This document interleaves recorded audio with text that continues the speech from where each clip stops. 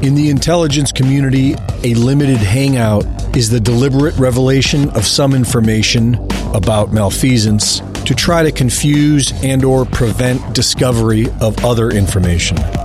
In a recent Daily Mail article, the Communist Chinese admit, after 4 years of denial, that the COVID-19 virus resulted from work being done in the Wuhan Institute of Virology and was paid for by the U.S. National Institute of Health, run by none other than Anthony Fauci during the Obama administration.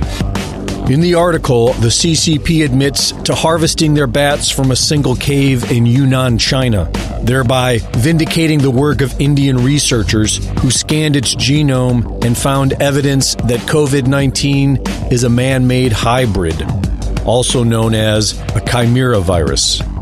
Controversy sparked in 2015 over the creation of a chimeric SARS-like virus at the University of North Carolina, and a moratorium was enacted to end gain-of-function research in the United States.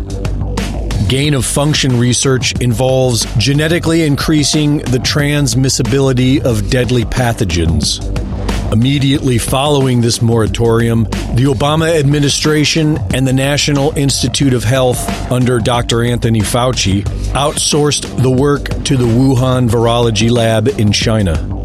The NIH awarded $3.7 million in research grants to the Wuhan Institute of Virology for gain-of-function coronavirus experimentation on bats. The Wuhan Institute lists the NIH as a partner, as well as the University of Alabama, the University of North Texas, Harvard University, and the National Wildlife Federation. The CCP still claims that it was an accident, suggesting that the innocent bat experiments may have gotten out of control.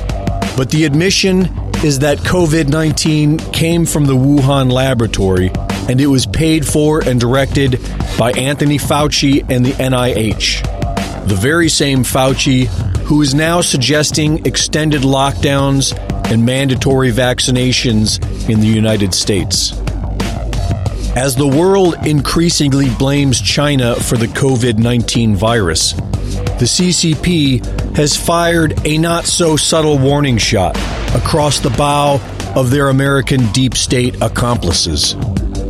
A massive war with China could potentially make all talk of deep state corruption vanish.